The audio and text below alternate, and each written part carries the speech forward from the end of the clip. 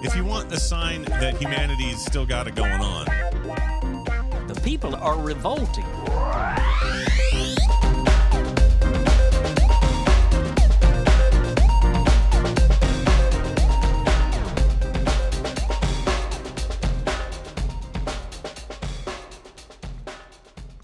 Welcome to People Are Revolting, a daily dose of disobedience.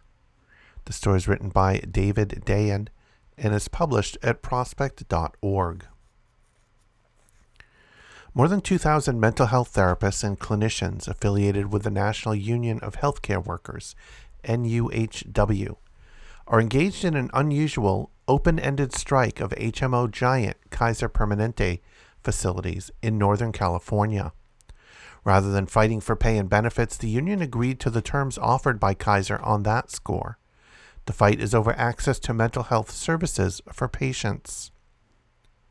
Specifically, NUHW argues that Kaiser is violating multiple state mental health parity laws, requiring the same access for patients with mental health issues as for physical health and surgical procedures.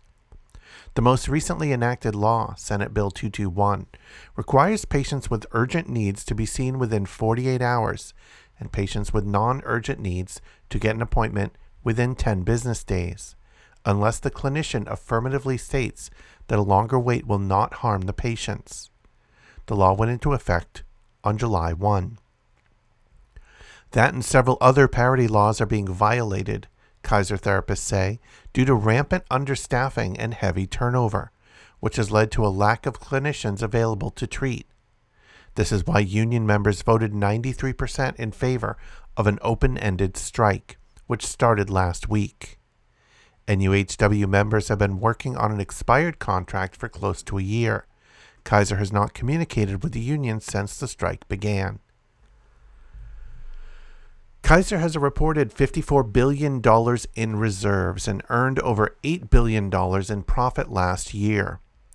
Quote, Kaiser has chosen to understaff clinics, said Sarah Sorokin, a licensed therapist with a triage team at Kaiser in Fairfield, California. It doesn't allow therapists to practice their trade in an ethical way. They could solve this problem in a moment by devoting some of their huge profits to properly staffing clinics with psychotherapists, but they refuse to. The fight could draw in California Governor Gavin Newsom, who has boosted his national profile and inched towards a presidential bid in recent months. Newsom's Department of Managed Healthcare, DMHC, has jurisdiction over HMOs like Kaiser and plenty of authority to force compliance with a suite of mental health parity laws. NUHW officials say that DMHC fines have been too small, despite over a decade of documented failures to provide timely care. From our point of view, Newsom does need to get more personally involved, said Sal Roselli, president of NUHW. The state has the power to put a corporation into receivership if it's not obeying the law. Absent Kaiser resolving this, every day is a crisis. The governor's office did not respond to a request for comment. Kaiser behavioral care clinicians voted to join NUHW 12 years ago and were complaining about inadequate patient treatment even then. In November 2011, the union released a report, Care Delayed, Care Denied, outlining Kaiser's failings as one of the largest providers in California of mental health services, whose scope included anything from autism and schizophrenia to depression, anxiety, and suicidal ideation. A wealth of documentation showed that Kaiser wasn't complying with patient access and mental health parity laws. Quote, clinicians report that patients frequently endure waits of 4 weeks or longer for return appointments, the report states. NUHW also found that Kaiser was falsifying patient records to show timely appointments that did not exist and engaged in other patterns of substandard care. At that time, DMHC opened an investigation that culminated in 2013 with a report that agreed with NUHW on illegal delays for patient visits. But the agency only fined Kaiser $4 million and issued a cease and desist order to not violate the law again. In 2013, Kaiser posted $2.7 billion in profits, so the fine came out to 0.15% of Kaiser's total earnings on the year, or about half a day of profits. DMHC also cited Kaiser in follow-up surveys in 2015 and 2017 for deficient patient care, and in 2017 Kaiser agreed to a settlement with 3 years of outside monitoring of its mental health services, but the state did not impose additional fines at that time. Currently, DMHC is engaged in a special investigation of Kaiser's mental health record. Under state law, DMHC has a multitude of options to force health plans to comply with the law that go beyond monetary penalties and cease and desist orders, including filing court injunctions and court orders to impose a receivership, monitorship, or conservatorship on the business. It took NUHW 5 years to win their first contract in 2015.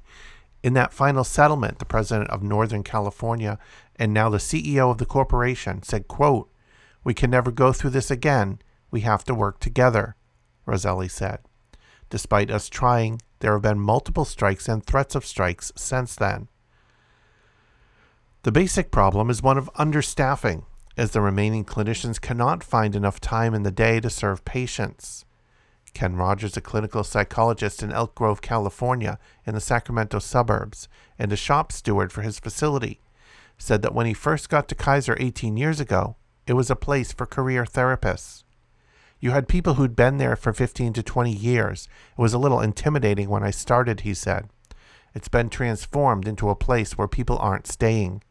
There are some people who get hired and announce they are leaving, and I never met them. And I'm the shop steward. Rogers explained that Kaiser didn't hire enough clinicians for several years, but now the problem is retention. One problem is that Kaiser doesn't make time for indirect patient care, things like phone calls and emails and charting. They're just as essential as seeing people face to face, Rogers said. The union is asking for at least 30 minutes per day to cover these indirect services. But Kaiser has stressed in-person visits, which leaves the facility short-staffed. Kaiser would never tell one of their surgeons that the only time to talk to patients is on the operating table, Roselli said.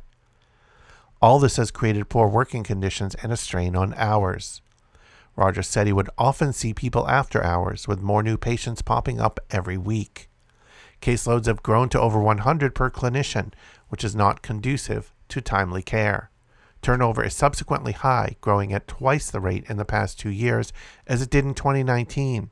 When workers decide to leave, it causes a vicious cycle, with the turnover making staffing even shorter. Therapists can't morally and ethically stay in this job, Sorokin said.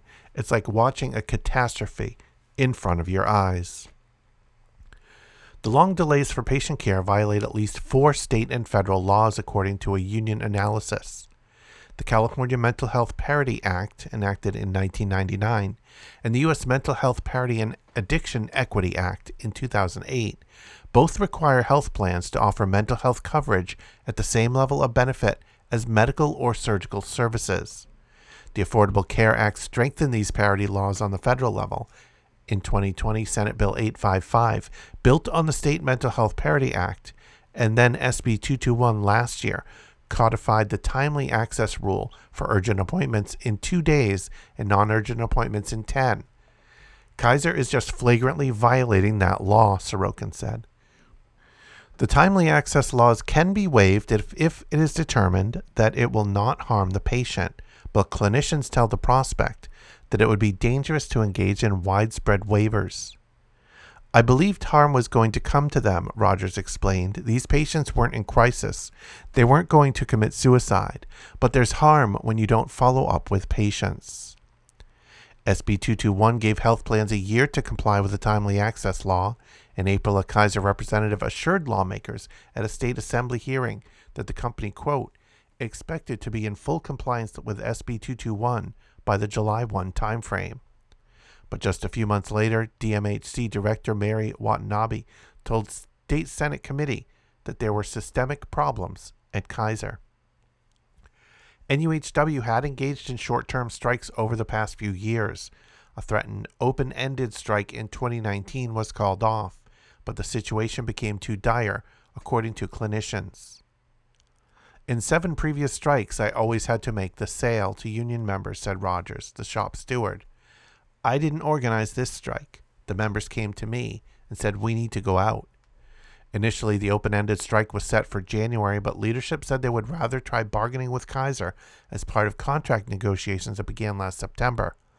By summer, with no improvement on staffing and patient access, the leadership couldn't say no to their members any longer. The strike began on August 15. 50 NUHW members in Hawaii, who are bargaining for an initial contract, plan to join the strike next week.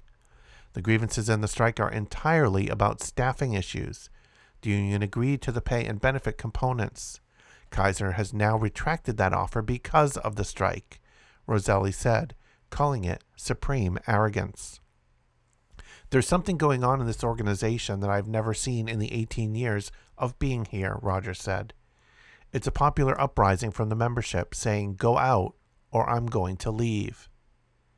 In a statement posted on its website, Kaiser said that it is, quote, committed to bargaining in good faith to reach fair and equitable agreements that are good for our mental health professionals and our patients. But Kaiser is required specifically under the Timely Access Law to continue to serve patients even during the walkout. If Kaiser cannot make appointments, patients are supposed to be able to get them at other clinics, with Kaiser solely paying the cost. DMHC has said it is, quote, monitoring access at Kaiser and advised patients to contact either Kaiser or the agency's help center.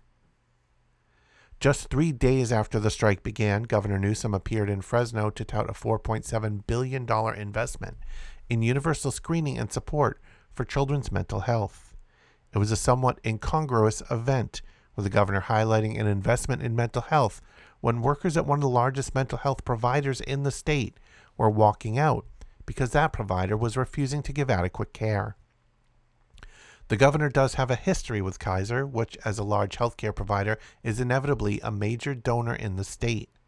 In 2021, Newsom brushed aside revelations that Kaiser was one of several corporate donors that gave $800,000 to his wife, Jennifer Siebel Newsom's nonprofit, while lobbying the government.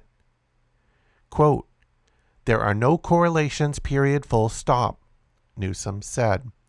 In 2020, Kaiser made $34.5 million in charitable donations on Newsom's behalf through various funds, part of close to $100 million in such donations since 2019.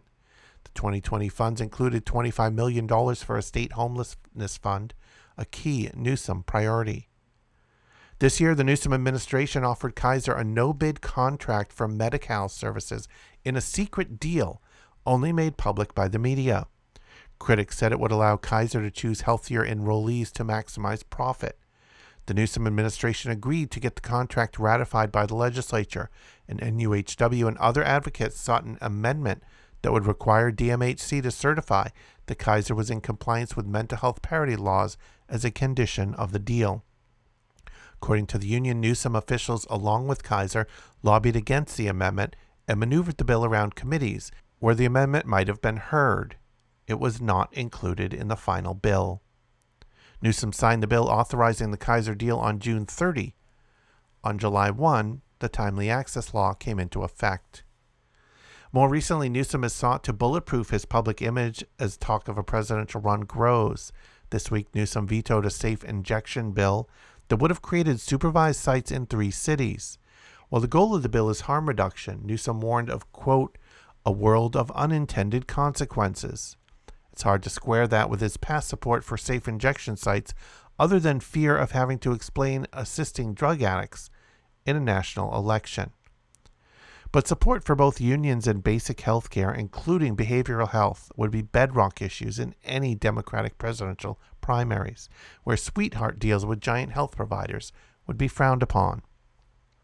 Roselli noted that the union has had a good relationship with Newsom, citing DMHC's stronger remarks on mental health access. The administration, quote, must move aggressively to send government people in to monitor the situation and levy much bigger fines, Roselli said. Current fines are only $500 per incident.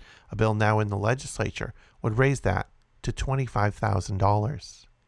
Asked what she would tell the governor about the crisis, Sorokin said, quote, I would just tell him that we need you to do whatever it is you have in your power as our governor to acknowledge and address this and enforce the law. Because without you doing that, the laws are meaningless. Update.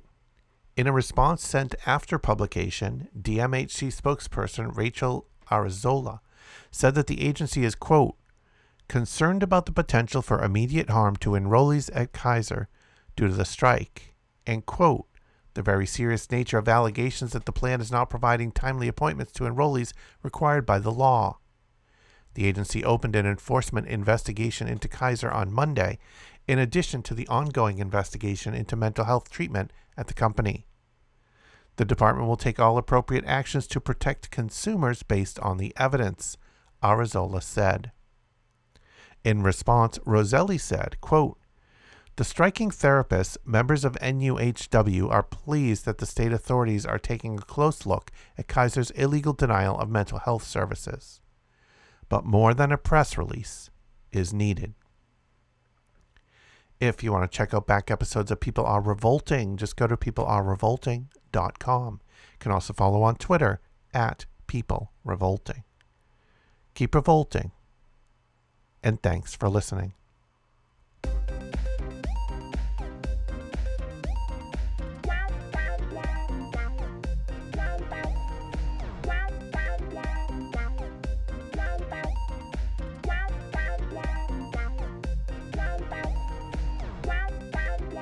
If you want a sign that humanity's still got it going on, The people are revolting.